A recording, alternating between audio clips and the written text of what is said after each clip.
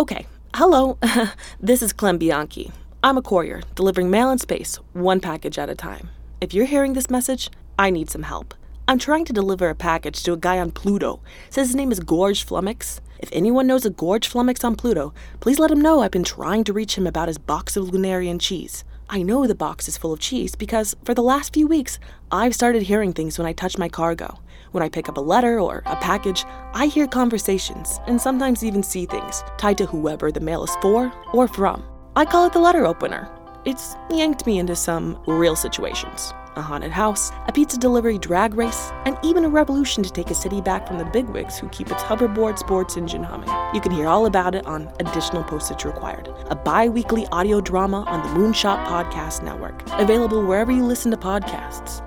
Anyway, if you know Gorge, please tell him to give me a call. I think his cheese is starting to move around in the box.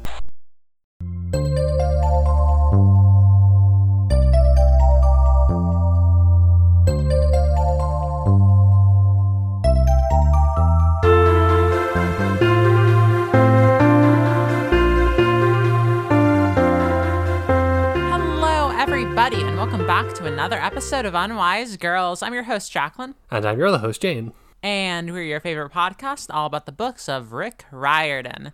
Today, we're continuing The Sword of Summer. How are you today, Jane?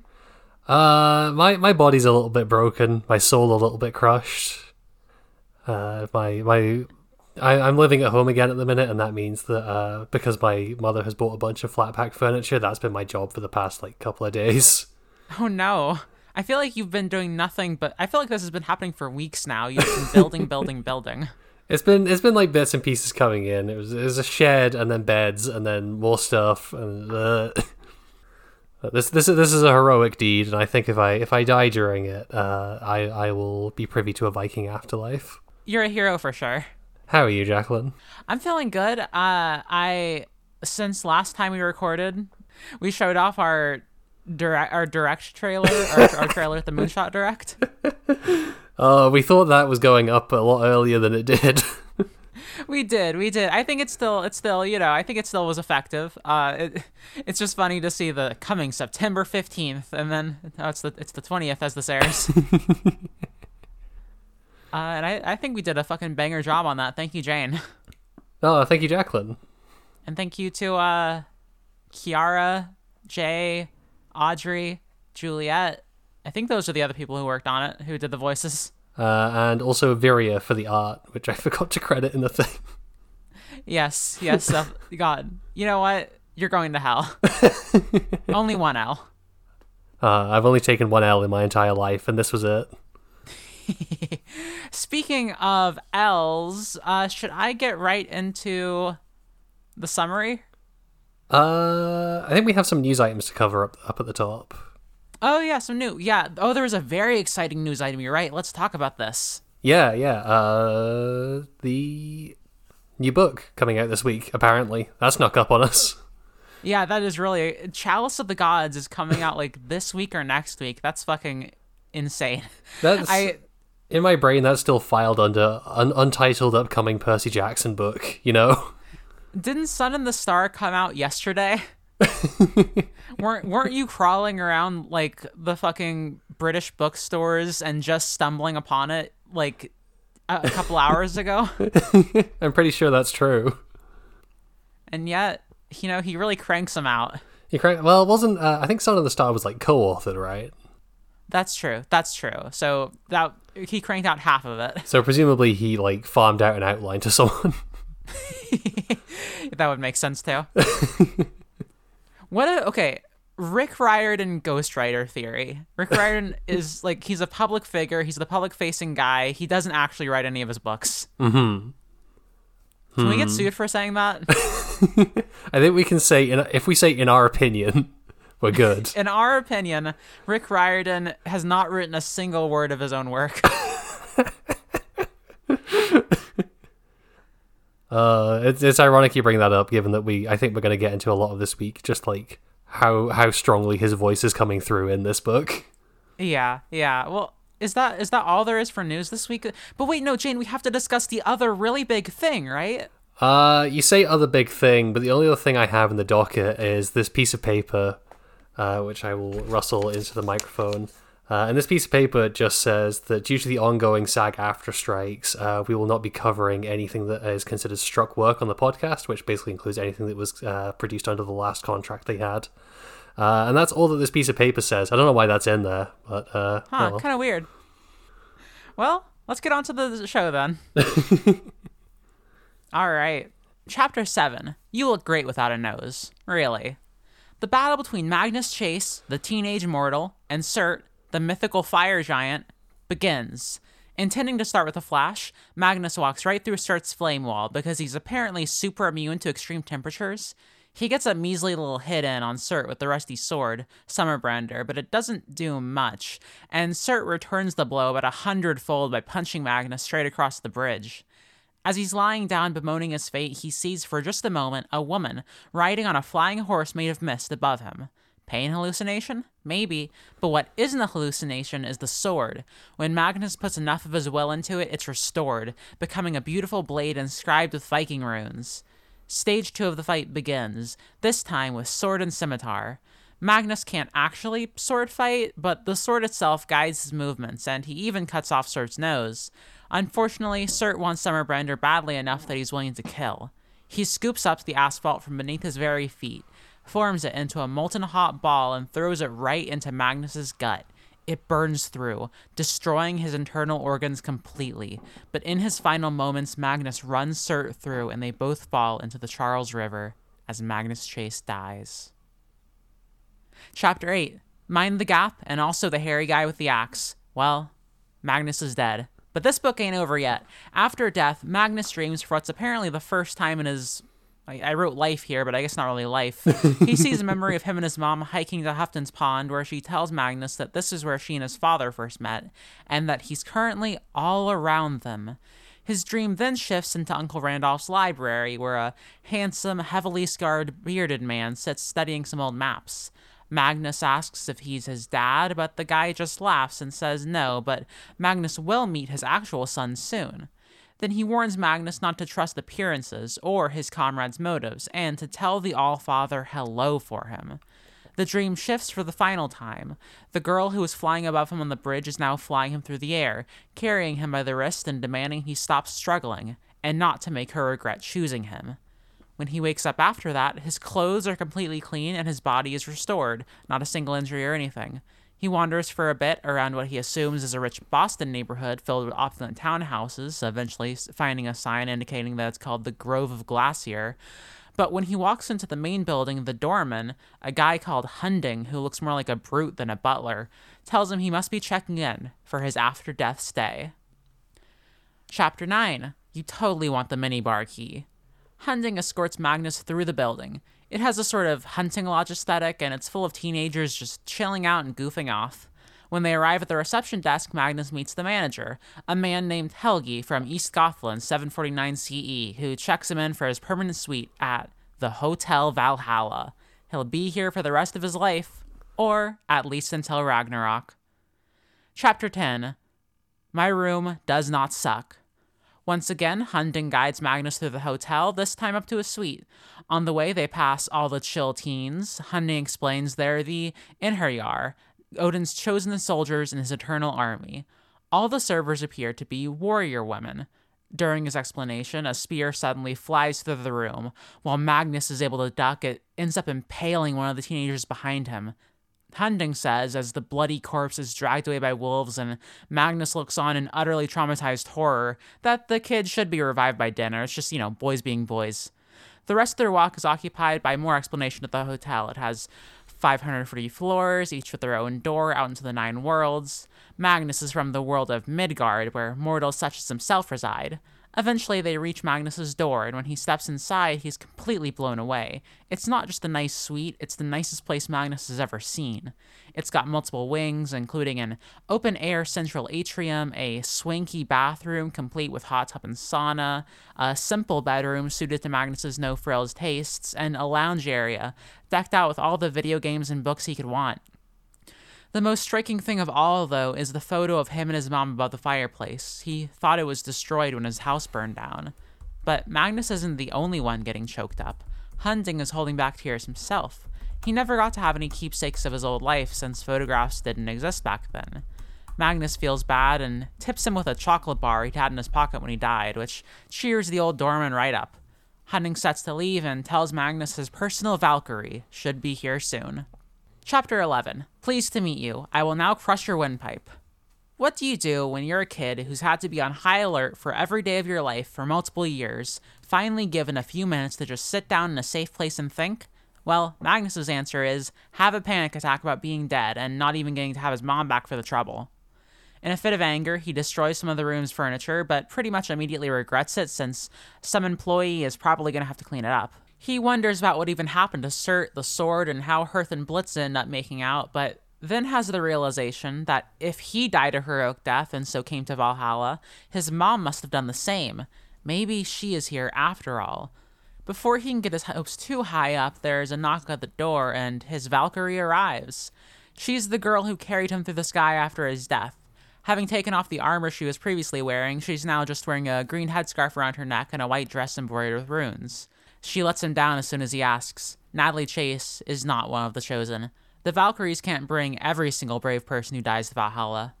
Magnus whimpers a bit about this, so the Valkyrie roughs him up, telling him he's got to appear to be an impressive hero at dinner so her career isn't put in jeopardy, and that he's not the only one who's had to grieve for a mother. Once he pulls himself together, she introduces herself. Her name is Samir Al-Abbas, and she's here to take him to dinner. Chapter 12. At least I'm not on goat chasing duty. On the way to dinner, Magnus gets a glimpse at some of his hallmates. Thomas Jefferson Jr., or TJ, who appears to be from the Civil War, Mallory Keene, an Irish firebrand, X, a big dude who's apparently half troll. However, they don't meet half-born Gunderson. An axe splits through the wood of his door as they go by, so Magnus opts to not introduce himself. Samira explains how Valhalla is split into 3 groups, and Magnus is part of the youngest tier, which goes up to about age 19. The other 2 tiers, adult and senior, are mostly cordoned off, as they don't tend to get along with the kiddies. She also lets slip just before they enter the dining room that she herself is still alive. They finally enter the Hall of the Slain, which is a stadium-sized area with rows and rows of long tables all around the huge central tree of Larador, where magical animals skitter around the base and branches. Magnus is taken by how weird and mythical everything is, but he's more taken by the feeling that maybe he's met Samira before. She's strangely familiar. She just shrugs it off, though. The only information she'll give about herself is that she's from Dorchester in Boston, and she's a sophomore at King Academy. She lives with her grandparents and does Valkyrie stuff by day, homework by night. What's more important than her, she says, is finding a good seat before everyone else arrives. But just as she says that, all the doors around them slam open and the hordes of Valhalla pour in. So, Jane, what'd you think of the chapters this week? We are so fucking back. We're fucking back. This is awesome. This is I think the most I have enjoyed reading a set of chapters in a Rick Riordan book since maybe PJO. I don't know if I disagree. Yeah, I mean, I've had, various things I've enjoyed, but this is just like every single chapter is so fun. It's all just like good to read. There's no groaning. I mean, there's no major groaning. There's a bit of groaning actually, but that's sort of the Rick Riordan trick. Yeah, just it's good to experiment as a writer to challenge yourself and get outside your comfort zone sometimes, but just like Rick Riordan, first person perspective, directly addressing the reader, fucking unbeatable. Yeah, and I want to talk about that perspective kind of immediately, I think. Yeah. Because this is the set of chapters where I think it really sunk in, how Magnus's narrative voice is distinct from, say, Percy or Leo or Trace Navarre. Yeah. Where, to me, the big difference is that he has a more, back and forth with this, imaginary audience he's speaking to. It's much more conversational, yeah. He's saying things like, oh, I bet you're wondering about this. Well, this is my opinion on this. Oh, you're thinking this now. This is how he processes things, it seems like. You know what I mean? It very much has the feeling of someone sitting around a campfire telling you a story, which I guess is very appropriate to a Viking thing. No, definitely, yeah. This is how you pass down your sagas, etc. Oh, for sure. So I'm really enjoying Magnus as a main character. Yeah, I know you were just saying that his voice is distinct from Trace Navarre, but I really do believe that he is the most Trace-coded protagonist we've gotten so far. Honestly, what are some of the elements? What are some of the elements? He has the same kind of funny guy kind of. He's cracking wise, etc. The same way that like Leo and Percy did, but I feel like I don't know, Magnus is more of a like abrasive asshole in the way that Trace was. Yeah, you're right. He doesn't seem to really give a shit about being liked. He just kind of feels like he has more rough life experience than Leo or Percy do. Absolutely.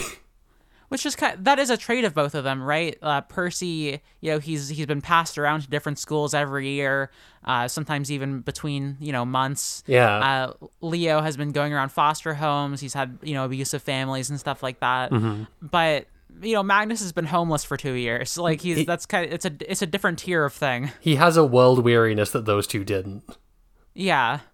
He has a world weariness comparable to someone who's been a PI for a few years. No, you're basically right. Yeah, he's done the lice thing before, presumably. The lice thing? The horrifying flea, the bit where it's like, all right, Trace, go touch the corpse. Uh-huh. Although, speaking of temperatures, should we just talk about this fight with Cert? This is fucking brutal. Yeah, it is. Like, Magnus just eats shit. He does better than I would have expected. And yeah, it's his first day. You were right to, I think you made this guess that this is where he would die. Yeah, he just dies immediately and the sword gets lost. We learned that he's apparently resistant to all temperatures. This is he is just like an unused character concept for Leo, I think. a little bit, Dusted off, given a Norse coat of paint and put into this series. Well, he's also resistant to cold, though, which I don't think Leo is. That's true. Do you think Magnus maybe his nerves just don't work quite right? I think there's a good chance. Yeah, I like this fight quite a bit just because of how, like, it's gruesome, right? His organs get incinerated. Yeah, I was so surprised. This is, like, the most gruesome a fight has been. Like, it's so, like, the fact that it talks about the molten asphalt, like, burning through his organs. Come on. And the fact it mentions that, like, oh no, it wasn't the being set on fire that killed me, it was my head cracking off the ice when I hit the river. Right. So he was still alive through all of that. Yeah. Yeah, no, I really like that section. Let me just pull it up. Because I really like reading Magnus's lines. I don't know, it's just so fun. Beginning of chapter 8. Maybe you're thinking, oh, Magnus, you didn't really die. Otherwise, you couldn't be narrating the story. You just came close. Then you were miraculously rescued, blah, blah, blah. Nope, I actually died. 100%. Guts impaled, vital organs burned, head smacked into a frozen river from 40 feet up. Every bone in my body is broken. Lungs filled with ice water. The medical term for that is dead. Gee, Magnus, what did it feel like? It hurt a lot. Thanks for asking. I do love that you can feel Rick Riordan like absolutely like hammering home, no, this sucks, this is horrible. Just because he doesn't want to end up in court with some parent whose like kid tried to kill himself to go to Valhalla. Oh God, yeah, no. I mean that's how the book starts, right? Literally, yeah. Don't do this at home, kids. Don't die. Suicide is not badass. No, it's not even all. Like, Magnus doesn't even take all the punishment, though. He does cut Surt's fucking nose off. Yeah, he fucks that guy up. He goes for it. Although he's using aimbot with the sword.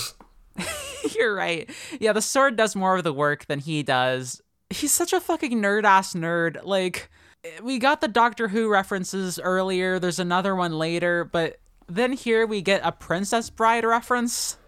This to me feels like Rick forgetting that he's meant to be like writing a young person who is like in around 2015 and not like, you know, the age he was in like 1980 or whatever the fuck.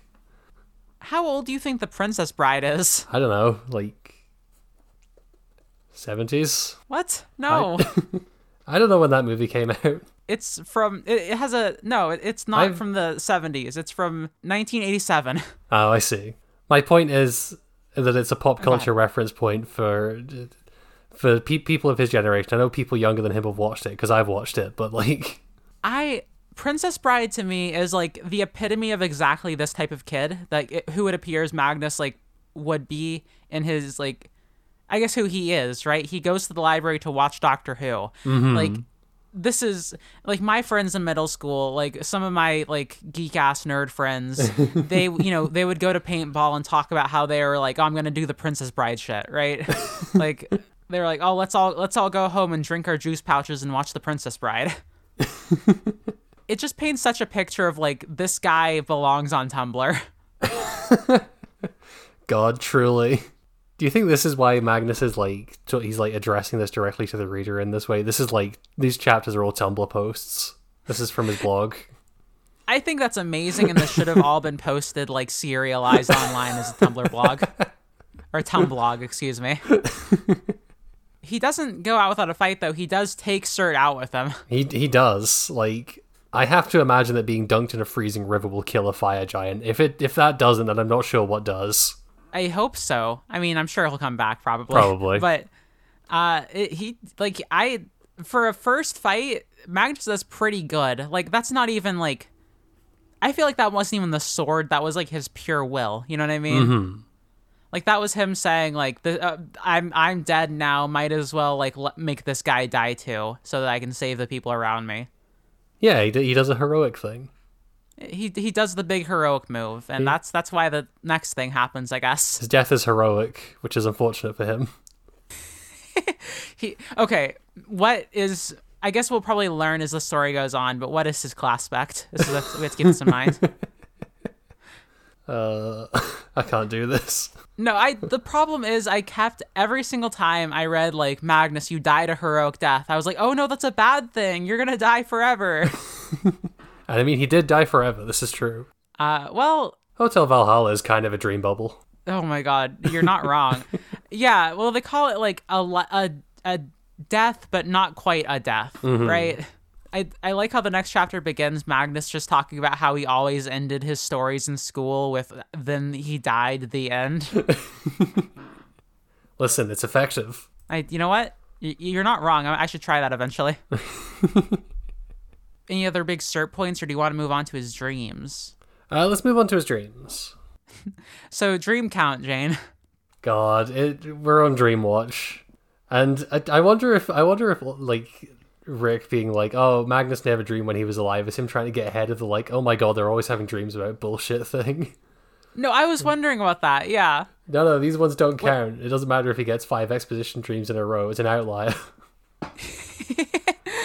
It really does, like, it's really like the most obvious tell that Rick Riordan is like, how do I give this information? Like, how do I make these ominous portents happen? Right? Like, yeah. It's his go-to move. I don't mind it here, because I hopefully what happens is that this is the only time he ever dreams, and it's when he's dying, but I don't know about that. I mean, he's gonna apparently get killed repeatedly in the death games in the Hotel Valhalla, so maybe he dreams every time that happens. Uh-huh. Anyway, he totally runs into Loki. You think this is Loki? I'm absolutely 100% this is Loki. Tell me your thoughts. Let me pull up the exact description of him, because I have a vague recollection of like what ends up happening to Loki like before Ragnarok is that he gets like put into hell and he's tortured basically for an eternity with like a snake that keeps like biting his face and poisoning him. And I think the description his face was shockingly handsome. He could have done ads for aftershave in men's magazines, but his scars were in the perfection. Burn tissue splashed across the bridge of his nose and his cheekbones like impact lines on the moon's surface. His lips were marred by a row of welts all the way around his mouth, maybe piercing holes that had been closed over. But why would anyone have that many mouth piercings? And I've just realised that that's not from like the fangs, that's from his mouth being sewn shut. Jesus Christ. Yeah, I love this description. If this is Loki, I think that'd be pretty cool, because we're not getting Twink Loki. We're not getting like just fucking Thomas Hiddleston or whatever. Yeah. I'm hopefully like the one joke that Randolph got to make about the MCU is an indication that we're just like not doing that. We talked about this after we stopped recording last week. We were like speculating on who Magnus's godly parent might be. And I was on Team Loki up until I read this. Yeah, because we took bets. I said, who did I say? Tyr? You said Tyr, yeah. And you said Loki. I said Loki because I thought that might be why he had like the fire immunity. You gave yourself a chapter ahead to inform your bets, and you were still wrong. No, yeah, so hard confirmation that if this is Loki, Loki is not his dad. Yeah. But he is kind of badass. I don't know, like, he just seems so cool, you know what I mean? Yeah, definitely. He just, yeah, he seems to be just, like, off doing his own shit. The way that he's like, oh, tell the Allfather hello from me, just feels very like, I am running around in the background doing stuff that Odin will disapprove of and would like you to taunt him on my behalf, please. Yeah, he has this really, he's trickstery, but in a different way than, like, you know, the hoo-hoo, I'm a trickster. Like, it's more like he's grabbing Magnus's wrist and pulling him in and being like, tell the Allfather hello for me. That's fucking scary. There's, like, actual, like, this is a scary god guy. Yeah, definitely. He's also a Sox fan, apparently. I can never keep track of what American football or baseball or other teams these are. Red Sox is Boston, I believe. Okay. So he's staying true to the home team. Mm-hmm. The Red Sox are the funniest possible. You know, they're very famous. You'll hear about them anywhere, but they're the funniest baseball team because their mascot is just their logo is just a pair of socks. Is it going to turn out that his favorite team is the Red Sox? Because, as with everything else, red is the color of chaos, and therefore Loki loves red. I think that could be true. I want to say that he is like embraced the like chaotic Bostonian, like just like ideal. He's seen all these bad drivers in Boston, and he's like, "This, I want to be like this." Yeah, he's like, I am become the prototypical guy from Boston. I'm what inspired all these guys to act like this. We also see a little bit more about Magnus's mom. Okay, this is one of the things that I'm worrying about. Because there are hints that this might be subverted, which I'm hoping for. But so far, like, the presentation of Magnus's mother is extremely rote, like, a mother figure who suffers for the good of the child and then fucking dies and we never hear from them again. In a way that, like, we gave Rick credit for sidestepping in fucking Lightning Thief. Yeah. And maybe he thinks he deserves one now that he's gone through all these books without doing it. Well, this would be 2 because this was also Leo's mom. Oh, fuck, you're right. Well, I really do wonder. So she's very quirky, right? She, like, we used this word last episode, but Magnus says that, like, oh, she used to joke that her spirit animal was Tinkerbell, which is the most, like, Facebook mom bullshit, Like, this is 50% of all Facebook moms will say shit like, my spirit animal is Tinkerbell. And then the other 50% are just, like, repeating and saying QAnon stuff. I guess it's good that she felt... Yeah, I guess of the 2 that you could have had. I don't know. She does seem kind of like the anime mom thing combined with, like, you know, in a movie with, like, you get the flashbacks of his wife. Yeah. And she's, like, rolling around on the bed and, like, smiling, cooking breakfast and doing all these various flashback montage things. The sort of typical idea. It feels like a combination of these ideas where it's just like, you know, oh, she had such a free spirit and now she's dead. And it's so tragic for me, the male protagonist. But, you know, it is sad when your mom dies. But also, I wonder if, you know, Rick Riordan has a track record with this kind of thing where mostly he's hitting on all cylinders, I think. Yeah, there is, like, a hint, I think it's somewhere in here, of, okay, it's not in this one, but basically at some point Magnus says, like, oh yeah, she was always so wonderful, except for the few weeks leading up to her death. And I'm hoping that we get, like, to see a bit more of her as a complex character if we flash back to that. That would be my hope, yeah. Because that's what we were wanting last episode, sort of like the idea that she, like, kind of is part of the reason that Magnus was homeless for 2 years, right? Possibly, like, maybe made, like, a bad call saying not to go to Uncle Randall. Yeah, so I really do want to see that more. Like, I want to make Magnus's memories... I don't want to corrupt Magnus's memories of her, that's not what I mean. I just want to, like, dive into the sort of, like, the parts maybe he doesn't want to remember, you know what I mean? Yeah. Really reawaken some traumas. Also, is it me or is Magnus's mom dykey as fuck?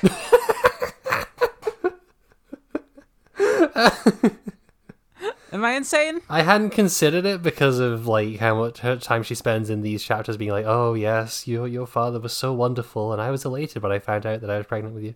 But now that you mention it, yeah, the description does kind of come across that way. The problem is that she's either like super lesbian time in her aesthetic, or else she's literally it's the eternal fucking coin's edge where this aesthetic also belongs to like Peggy Hill, right? Who the fuck is Peggy Hill? From King of the Hill? I haven't watched King of the Hill. The guy's wife from King of the Hill. All I know about that show is people saying propane in a funny voice. Oh, Jesus Christ, Jane. Go listen to fucking Citizen Hank on the Moonshot Network. I'll go into the Moonshot Discord and ask people to upload the MP3s directly. But no, so I don't know. It's just like flannel, denim, Doc Martens, pixie cut, short blonde hair, eyes filled with humor. I don't know. Like this is classic outdoors mom thing, but also it's got lesbian vibes. If it turns out that Magnus's mom is Freya or something, I'll shake Rick Riordan's hand.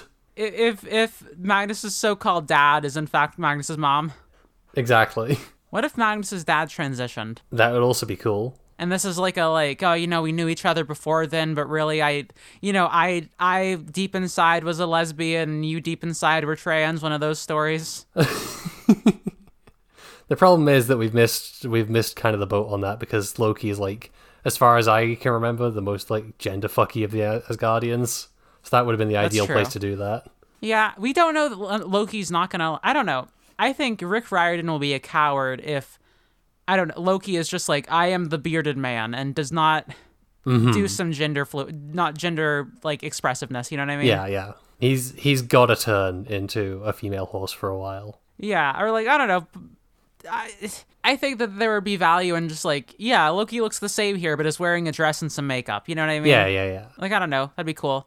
I think actually the way that like, I think there's a good distinction here. The way that Natalie Chase talks about whoever Magnus's dad is versus like how Sally talks about Poseidon. Because we get a sense that like Sally and Percy would talk about the fact that his dad was gone. Yeah. Right? That's not really something that Magnus and Natalie ever did. Yeah, with Percy, like, you get the sense that this is like a painful absence in his life, whereas Magnus doesn't seem to really give a shit. Yeah, like they go out to the cabin every year where, like, you know, that's sort of where she met. That's where she met Percy's dad. And sort of that's sort of the idea of the cabin, is that they go there to be closer to his dad. And that's sort of what's happening here. But it's a bit more of a surprise to Magnus because, like, Natalie doesn't talk about whoever Magnus's dad is in that same way. Yeah. Like, he talks about having just, like, never even considered the idea of, like, their family being incomplete or whatever, you know?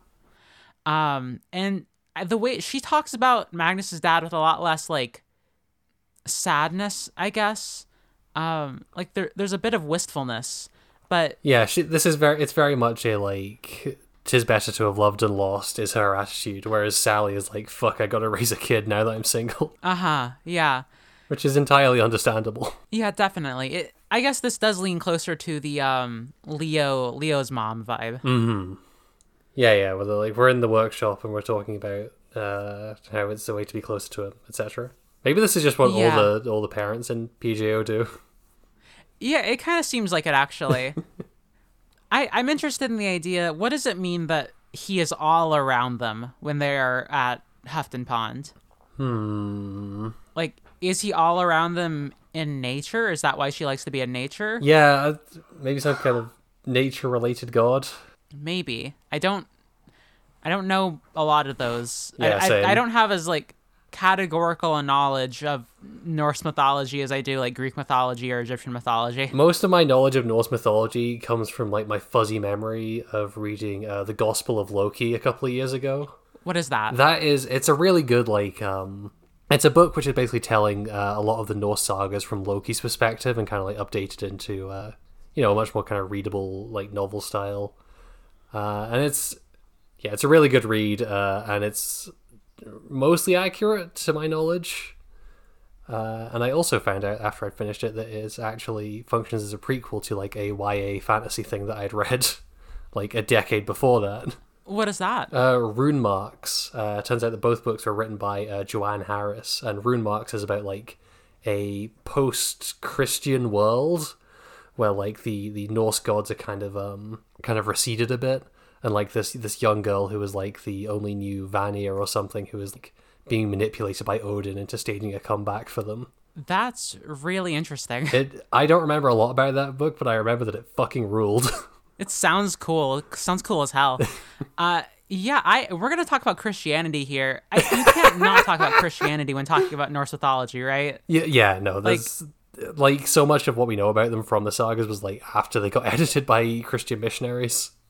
Yeah. So we're getting that and then refiltered through Rick Riordan's lens, which is an extremely culturally Christian lens. Yes, I mean we also need to talk about Christianity in the sense that for 3 full series now, Rick has been kind of dancing around like where Christianity fits into his like mythological framework. Like he is kind of very ambivalent about it. He goes to very great lengths to avoid saying something one way or the other, except for that one time where he implied that it wasn't real in Kane Chronicles. And that one time that he talked about the preacher or whatever in Hades. Yeah.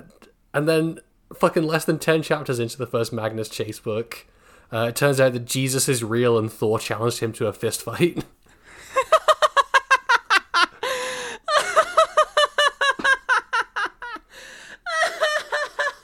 It's so fucking funny. It's so good. I love this bit. Oh my god. We have to go. Let's just, the Thor challenged Jesus to a duel and Jesus didn't show up. And that's why they don't use AD in the Hotel Valhalla. They use CE instead because Thor is still pissed at Jesus about that. And that's really fucking funny because like CE is still just literally the same thing but relabeled. It's the same thing with a different name. So this is they're still operating under a pretty Christ-centric lens of how time works. But it's so fucking funny. I love that Rick Riordan just is out with it. He doesn't really have to be scared of like, I don't know, getting his books thrown in a fire anymore. Like if that's happened, it's already happened. You know what I mean? Mm-hmm. And you know that he is not anticipating the like massive resurgence in far right politics that is about to happen when this is published. Or maybe he is, and he doesn't care. It's so funny. I love this. It's so good. Oh god. So we should talk about how he gets into Hotel Valhalla, because first of all, there's the cleansing fires of death and all that. Mm-hmm. His clothes are back. He's clean for the first time in a long time. He thinks he's just in like a rich Boston neighborhood. He's just in a gated community, except there's no gate. It's just a wall. Which I kind of love the idea that like that is separate enough from his own world that he would not be able to recognize that he's basically in another plane of existence. Yeah, definitely. Like he's been to a nice house like once in the past few years, and that was breaking into Randolph's. And then he meets Hunding. I love Hunding. Yeah, maybe the greatest character we've ever met in a Rick Riordan book. Hunding is where is he from? He's Saxon, is that right? I believe so. Is it Saxony? Did I do like a hate crime or something like that by saying Saxony? I don't know what. I feel like I don't know. Saxony's European a place. It's just a place in Germany. Oh, okay. God, that guy looks a bit Saxony, don't you think? Is this a real thing? No. Is this something people say? Okay. Because when someone's got a big fucking beard and they're real Saxon over there. If they are hired as mercenaries to come over and help with some stuff in England and then take over, that's a bit Saxony of them. And Hunding is just the big, saddest, wet man. Wouldn't you be sad if you'd been a hotel porter for like 1,300 years? I guess I would be. Right, like, he has to stand at the door and just carry people's shit around. He gets beaten by a stick occasionally by a much younger man. Yeah, I assume this is what all hotel porter jobs are like. Presumably. We get this brief glimpse at Helgi, and they have this entire, like, rivalry or something, or, like, they have this mysterious history that Hunding only alludes to, right? He implies that it's there with the same level of gravitas that, like, people would imply that maybe something was happening with, like, people being reborn in the Heroes of like in the fucking Son of Neptune or something. Like there is some deep backstory to why Helgi beats Hunding with a stick. I think they're just in a really toxic, dominant, submissive situation.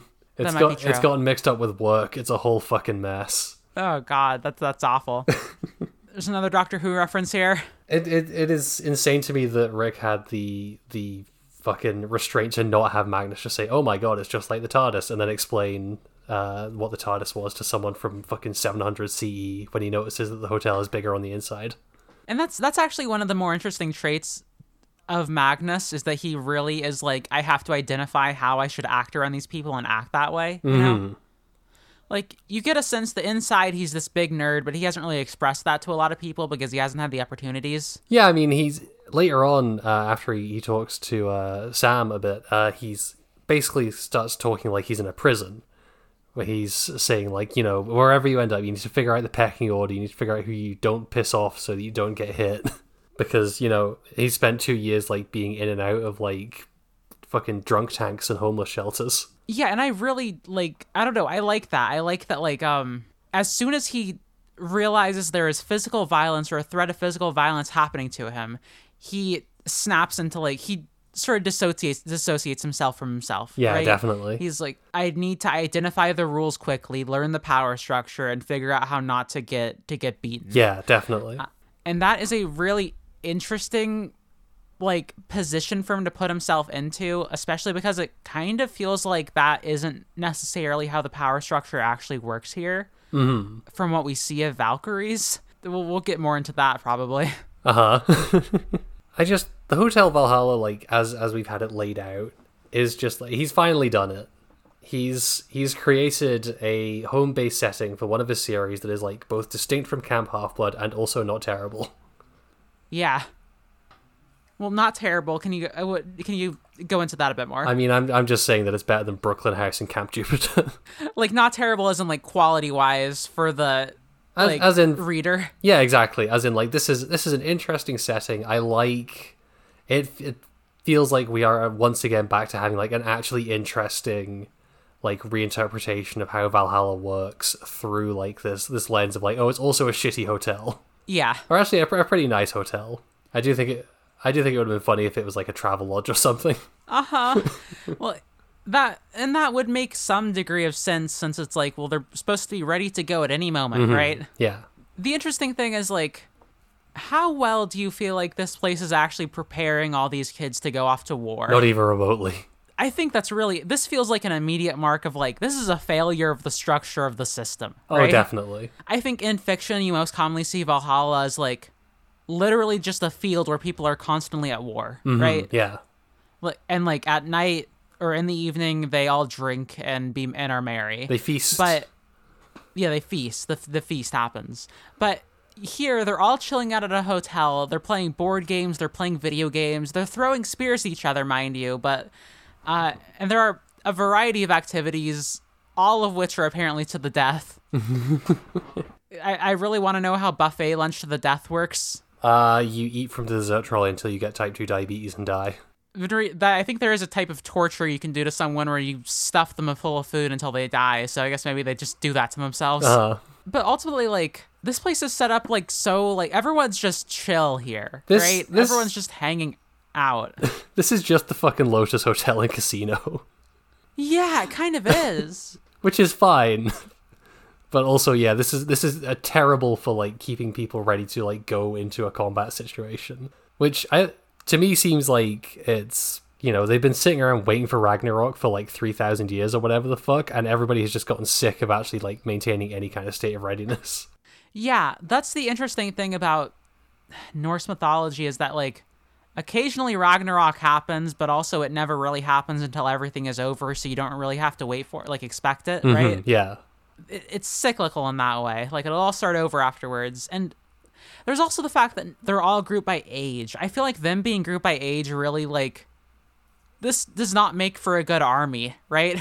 If, like, all the old guys and all the slightly less old guys and all the young guys don't know each other, how are they supposed to have any sort of, like... Well, no, because this is how the British Army worked, especially during the First World War, is that you have, like, one place where you have, like, all the old people who are officers, and then you have the other place, which is a bunch of terrified 15-year-old conscripts, and you don't humanize the conscripts to the officers so they can continue to just, like, march them into machine gun fire.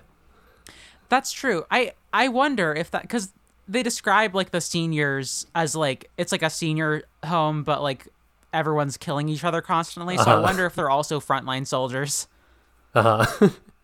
It's really interesting. The fact that everyone's just like, we don't need to worry about Ragnarok. Like, it's mentioned once here, right? But as like almost a joke. Which definitely means it's going to happen. The conflict, I'm sure that'll be like the conflict of book 3 is going to be Ragnarok happening.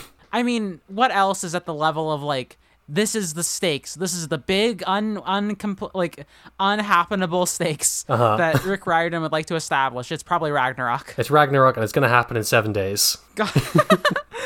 That would, if this book was all set, if like this entire 3-book series was all set in 7 days, I wouldn't. That could be interesting, actually. It would be, but also this book has been racking up a lot of W's so far. Please, if we can just like do away with the countdown timer just once. That's fair. That's fair. Valkyries. They have a bunch of warrior women just like walking around, like serving food, I guess. What's happening here? Like, it seems like we talked earlier about how Magnus like thinks of Sam as someone who is like more powerful than him in a higher position of like, authority than him, and so therefore definitely. he has to like listen to what she says. Does that like read as true from the way that we see the Valkyries interacting with everyone outside of that? I don't think it's true in like the de jure like structural power sense. I think it is true in the de facto way if she crushed his fucking windpipe. I mean, yes, I just mean to say like there seems to be something going on here with like Magnus specifically notes that it's all these women who are like going around serving all these guys, like not just guys. It's like it's a variety of genders happening here. But, like, the servers specifically are all women. Yeah. And I think that is significant, that, like, they are employees in that way. They are sort of an underclass as opposed to the Inheriar. Yeah, definitely.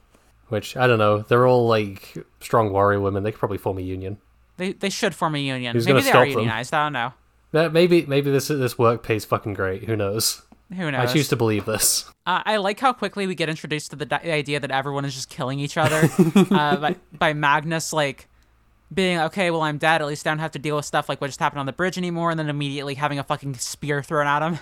And it misses him. It just fucking impales a guy on a couch. And everyone around the guy is, like, pissed off, not because the guy died, but because it, like, messed up the game of Monopoly they were playing. They're, like, kind of pissed off at the person who threw it, kind of pissed off, like, oh, come on, just dodge, right? Oh, try not to fall on the board, man. Come on. Meanwhile, there is, like, a spear through his neck, impaling him to the wall.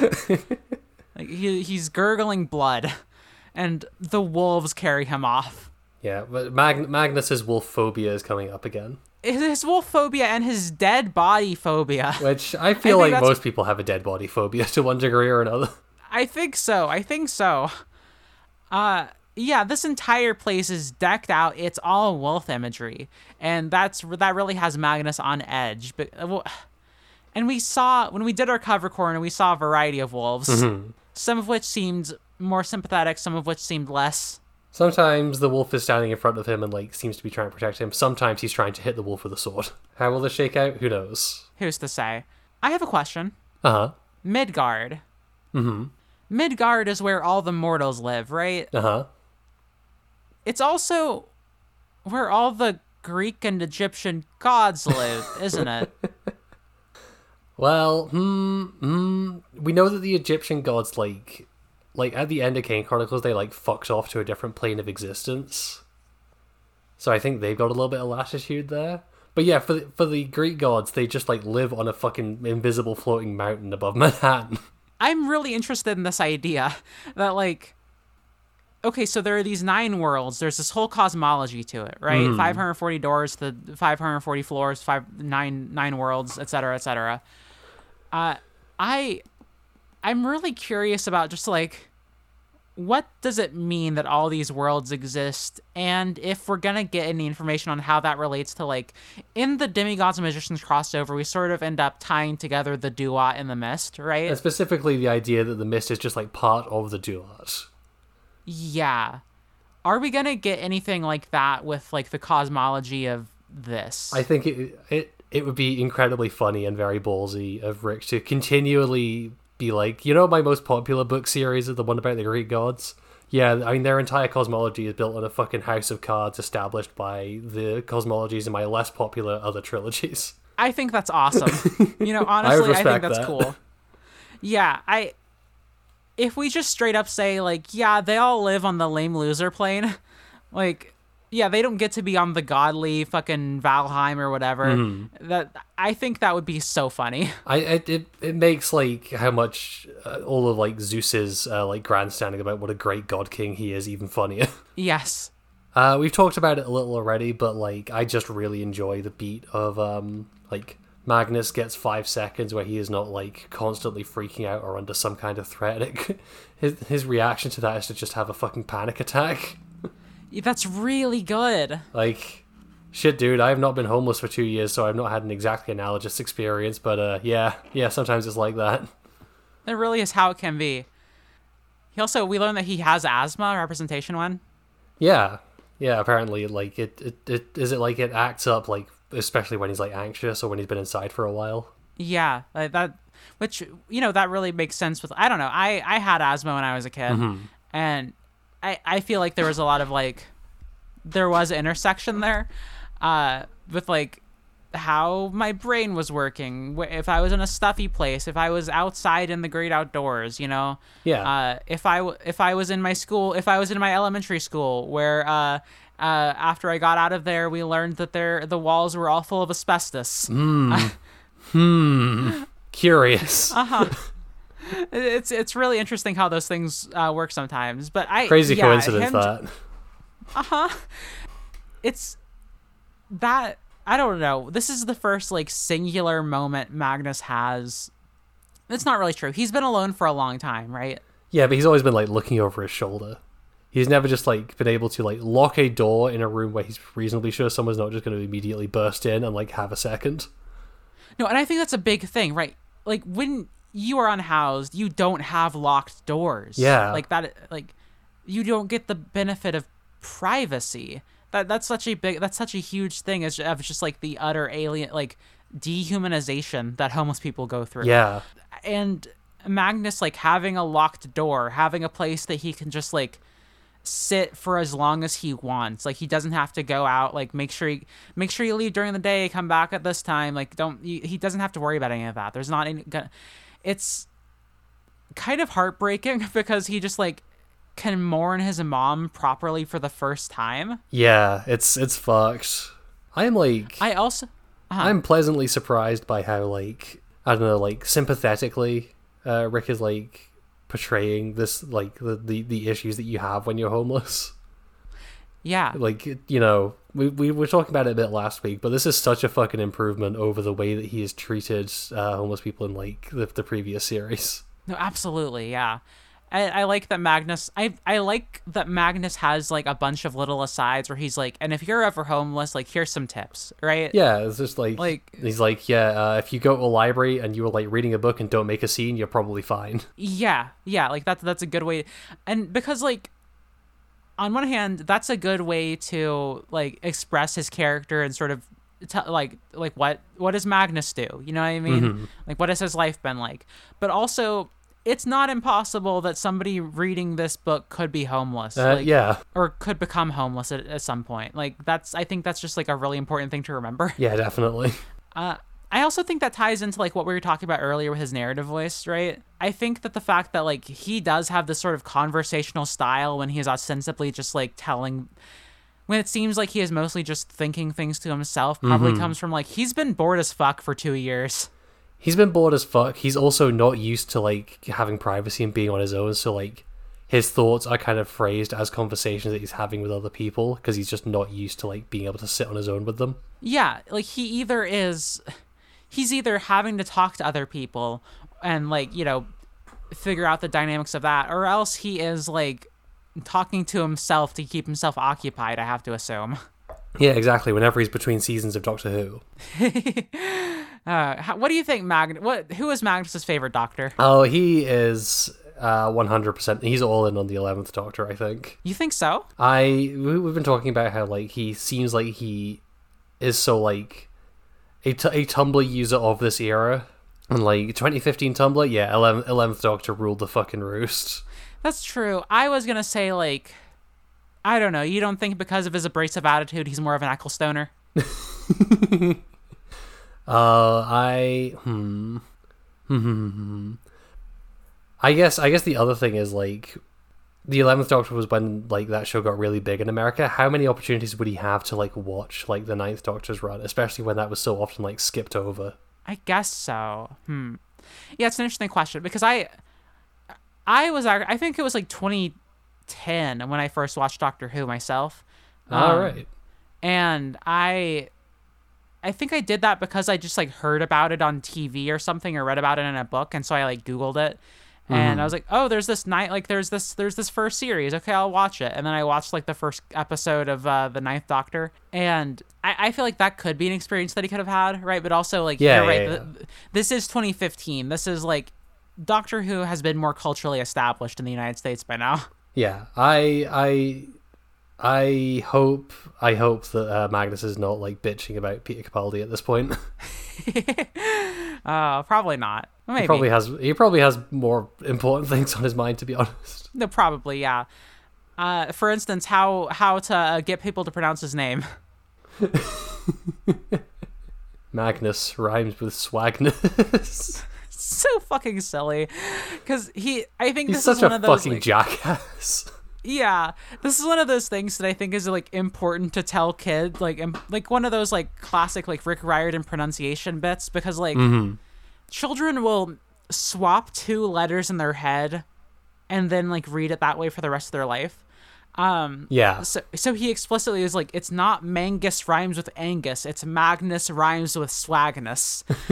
Which I don't know. You're right, he's such a jackass. I can't tell if this is like Rick trying to write him as a jackass or Rick just trying to use young people lingo and unintentionally making Magnus come off as more of a jackass, but in a way that still really works. I think Rick Riordan is like hip enough to know that nobody says swagness like that and is like sincere. No, 2015. Well, no, I'm not sure. I'm not sure, actually. He's so hip that he's going to see Hamilton. Christ. President Obama. Hey, should we talk about it? What are we talking about? Magnus's hallmates. Yep, suppose we have to. So, we get some various names here. We get Halfborn Gunderson. We don't meet him, but he's some rowdy Viking guy, it looks like. Mallory Keane, who is kind of just seems like an Irish stereotype a little bit. One day there will be an Irish character in fiction who is not a bit of a firebrand, but it is not this day. There's X, who I like. X, actually. He's just this big guy who's like, I don't know, Samira is very defensive of him. She's like he just because he's half troll doesn't mean he can't be a hero, Yeah. He's also kind of the funny fat guy. He's the funny fat guy. He's the funny will leave a severed pig head outside your door guy also, which I feel like you need to watch while you're doing that.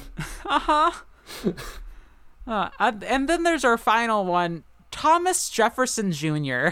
Fucking hell. What the fuck? I'm trying. Does the timeline of this line up that this could actually be Thomas Jefferson's kid?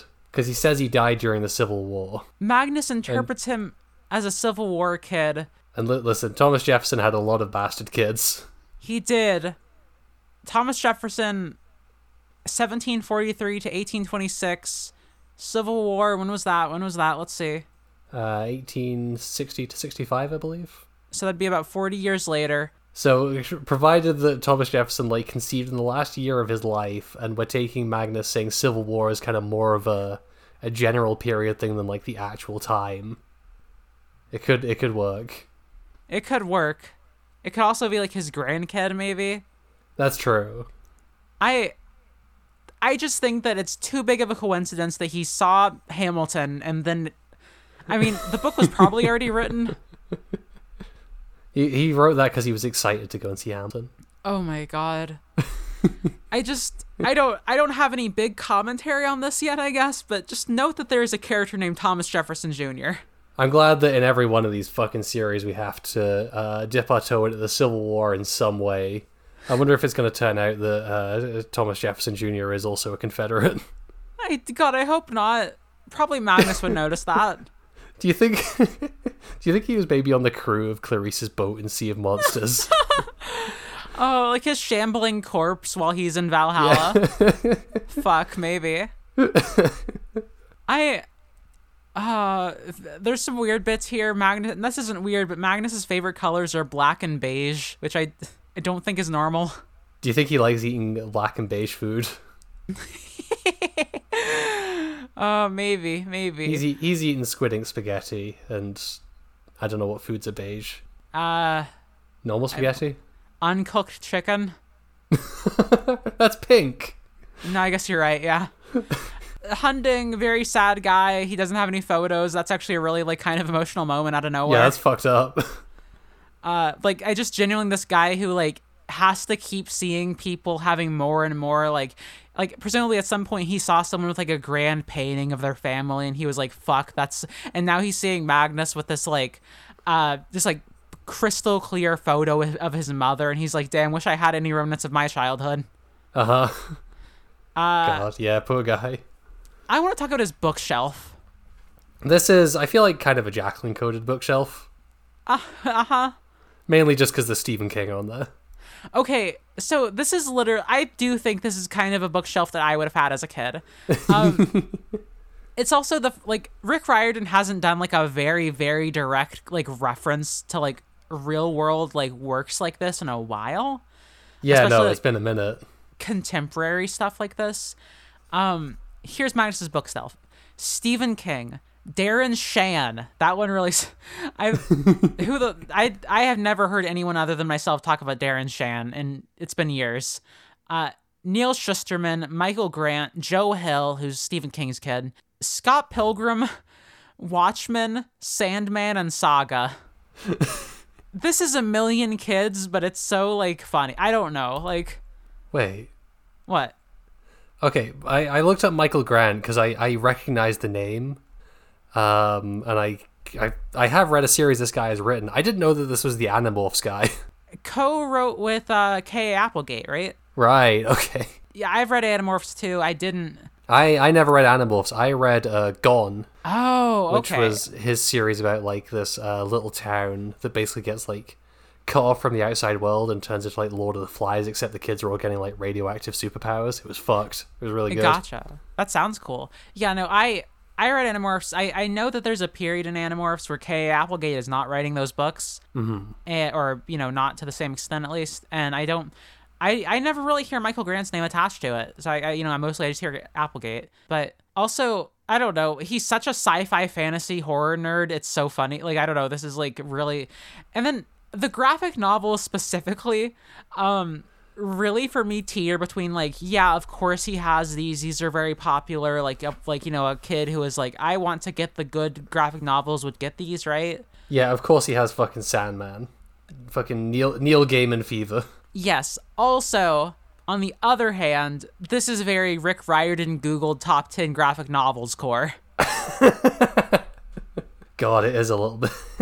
So it's hard to know where the line falls between, like, maybe his kids had these books versus, like, maybe, BuzzFeed had these books. Fucked up that he dedicated the book to Cassandra Clare and then didn't give her a shout out for this.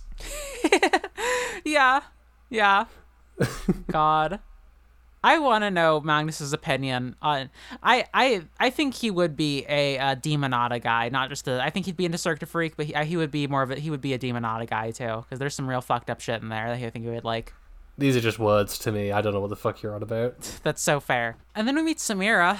Samira is this is the female character that Rick Riordan keeps writing. Yeah. She's very Annabeth. This is very like Annabeth and Percy at the start of Lightning Thief. Where she's like kind of a hard ass and very dismissive of him. Yeah, it's kind of ambiguous how old she is also. She says King Academy. I feel like Academy is usually more of like a high school thing. So I'm guessing she's a high school sophomore. But I tried to look up King Academy, which is where she says she goes to, and the only place I can find is a place in South Carolina. I don't think that's the same one. I can't find a single King Academy anywhere in Boston, but I guess I suspect that like Rick is not allowed to put the names of real schools in these books, given like if he put a real name down instead of like Yancey and Lightning Thief, he'd probably have gotten sued. I guess that's probably true. Yeah, I guess with his proclivity for talking about how much school sucks. Magnus also describes her in the most, like, what the fuck are you talking about way possible. Where he says that she's dressed for a Mortal Kombat wedding. Which is an interesting perspective. What is a Mortal Kombat wedding? I guess it means you're wearing very ostentatious stuff and also a big sword. I guess so. That's kind of cool. That is kind of cool. What do you think of Sam, apart from just sort of her Annabethness? The Annabethness is, like, very strong, but I like that she is, like, a character with an explicit double life. Like, she tells Magnus that, like, my parents think I'm, like, tutoring calculus right now because I, like, have to try and juggle being a Valkyrie with, like, being in high school. Which I think that's kind of something that we don't see a lot in these books for all the, like, urban fantasy-ness. So it's, like, it's a bit unique, and it also means that, like, hopefully we will be keeping one foot in the real world, like, as we go through these books. And we're not going to experience that kind of drift that we've had with the other ones. Yeah, I think so. I like that a lot, actually, because it makes it feels like if we're gonna go anywhere, we're gonna go back to Boston. I don't like if this feels even though we've left the world, it feels like that is where this is set still. You know what I mean? Yeah, definitely. I really like that. Yeah, I think she's an interesting character. She obviously has a lot of her own issues. She's projecting super strong onto Magnus. Like, just like she fucking choke slams him. And is like, you're whining about your mom, huh? A lot of us have dead moms, asshole. Which I feel like Magnus had a completely reasonable response to finding out that the afterlife was real and that maybe his mom is still alive. Also check one for that being exactly how this went for Percy. Which also, we learned that she isn't, but, you know, there's more worlds than these. It's gonna fucking turn out that Hell actually has a held hostage somewhere. Probably. God. Well, you know what? Like we said, back to basics. This is back. A lot of this does kind of feel like a remix of Lightning Thief so far, but I really like Lightning Thief, so I don't mind. No, yeah, definitely. I guess the final thing we should talk about is the feast hall. The least hygienic feast hall in history. Yeah. They just got a goat in a tree just fucking spraying milk on people. This is what you want, though, right? This is like... Yes. This is what you want the Feast Hall of Valhalla to be like. You want Rick to be just, like, pulling insane details from mythologies and then just cramming them in and acting like it's normal. It's so good. I love the, like, all the animals, like, going around the tree. I love the fucking goat spray. That all the kids who have to, like, go under it with buckets and, like, they're just soaked with milk. It's so good. And I think what I really like with this place is just, like, how much it leans into the idea of, like, mythological ecology. Oh? Like, I don't know. Just the idea of, like, this is the stag that is here. Like, there's a stag here, and water comes off of its horns, and all the water that comes off of its horns is where the rivers of the world come from. Which I'm sure that, like, Carter and Sadie sailing around on the little boat in the Duat would have something to say about that. But I like that, like, okay, the thing with this presents a slightly different idea of how the myth and the natural world sort of interact here, right? Mm-hmm. When it comes to the Greek stuff, generally how it works is that there is a god or entity who has a domain over something, right? Yeah. They've carved out a piece of the world to rule over. Sometimes there are exceptions, but by and large, that is the case. Yeah. With the Egyptian mythology stuff, with the King of Chronicles, largely it is that they are sort of made up of what they, like, control, right? They are, like, personifications of those things. They are personifications. Here, the world seems to flow from myth instead. Yeah. And that is really cool to me. I don't like it's this very subtle difference that I think really makes it feel like this is what's different, right? Like, yeah. It's really like it delivers on the promise of, like, the mortal world and the mythological world, like, flowing into one another, sort of blending together. I think this really works to, like, set that tone. Yeah, definitely. I don't. This is just like a little extra footnote to add, I guess. That just like speaking of differences to PJO, Magnus is a demigod, but Sam tells him that basically you don't have to be a demigod to get in here. You just need to have done some kind of like virtuous deed. Which means we did it. We made it into a series where the main characters are not just distinguished by having magic blood. Yeah, and well, actually, it seems like that's going to be a point of contention because Sam says like, well, that's not supposed to be how it works, and then implies that like maybe something is happening with like heredity or like I don't know, the way that people are being chosen nowadays. This implies that there's going to be like some Valkyrie politics going on or something. I would like that very much. I think that's I hope for that I think this book, I'm excited for this book, Shane. Same. We're 12 chapters in and I'm really, really liking it. Yeah, I was kind of dreading it feeling kind of a bit like Kane Chronicles again, where it kind of feels almost like an obligation to be like, okay, what other mythologies can I dig through to get a YA series out of? But this is a fucking banger so far. Rick Riordan, you can write sometimes. Rick Riordan does not miss. I am handed a scroll which unfurls comically. Well, Jane, I'm turning to you now and putting a note in your hand. What does it say?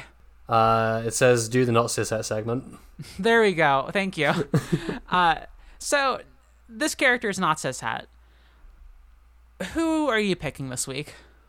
I will pick... what the fuck is his name again? Hunding. Yeah. Yeah, Hunding is in his unhealthy relationship with his boss. Wishing him the best. Hope that he moves on and finds someone better for him.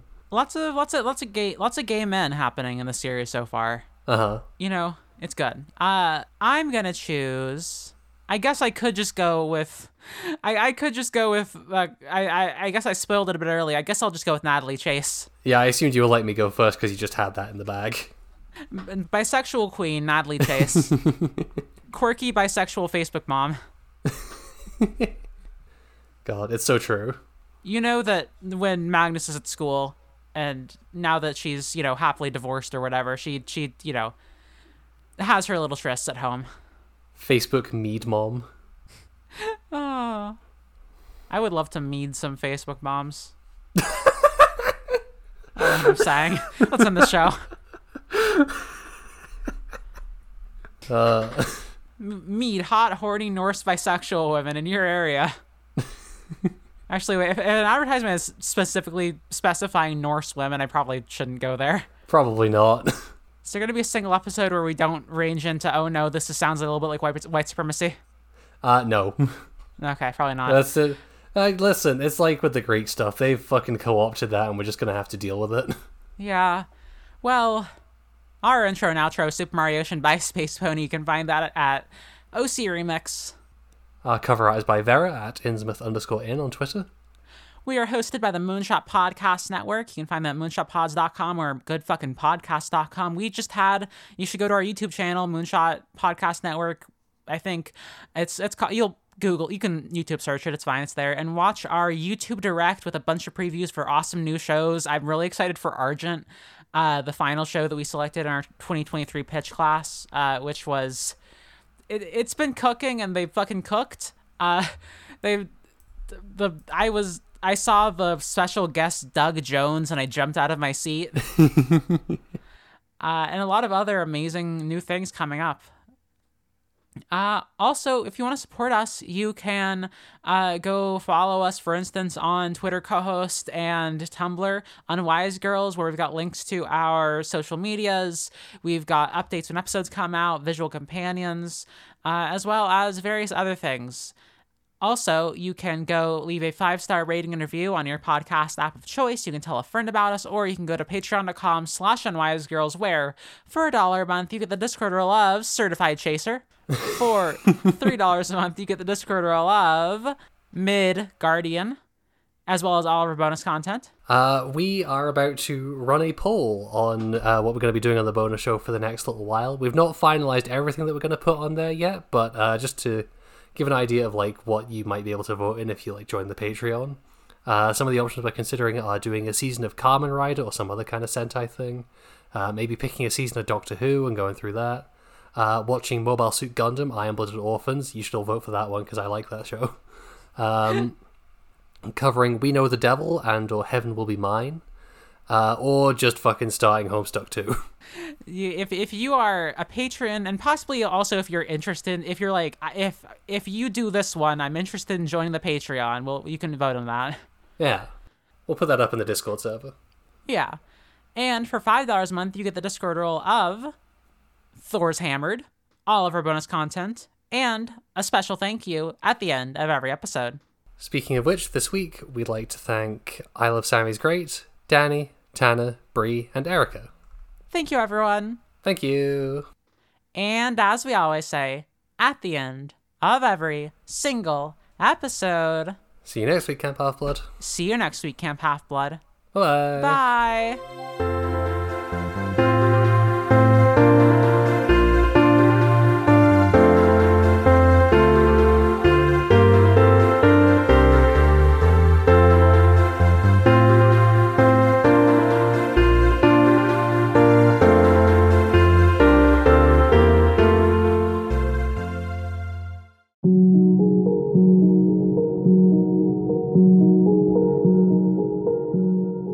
Journey to distant realms, explore the furthest reaches of the universe, survive deadly dangers, experience matters of the heart, and more in a new actual play podcast. Join me, Audrey. That's right, just me, as I play tabletop games designed for one player. From journaling games to tarot games to even games that take me outside, I'm bringing you along for the ride. Join me for every episode of Alone at the Table,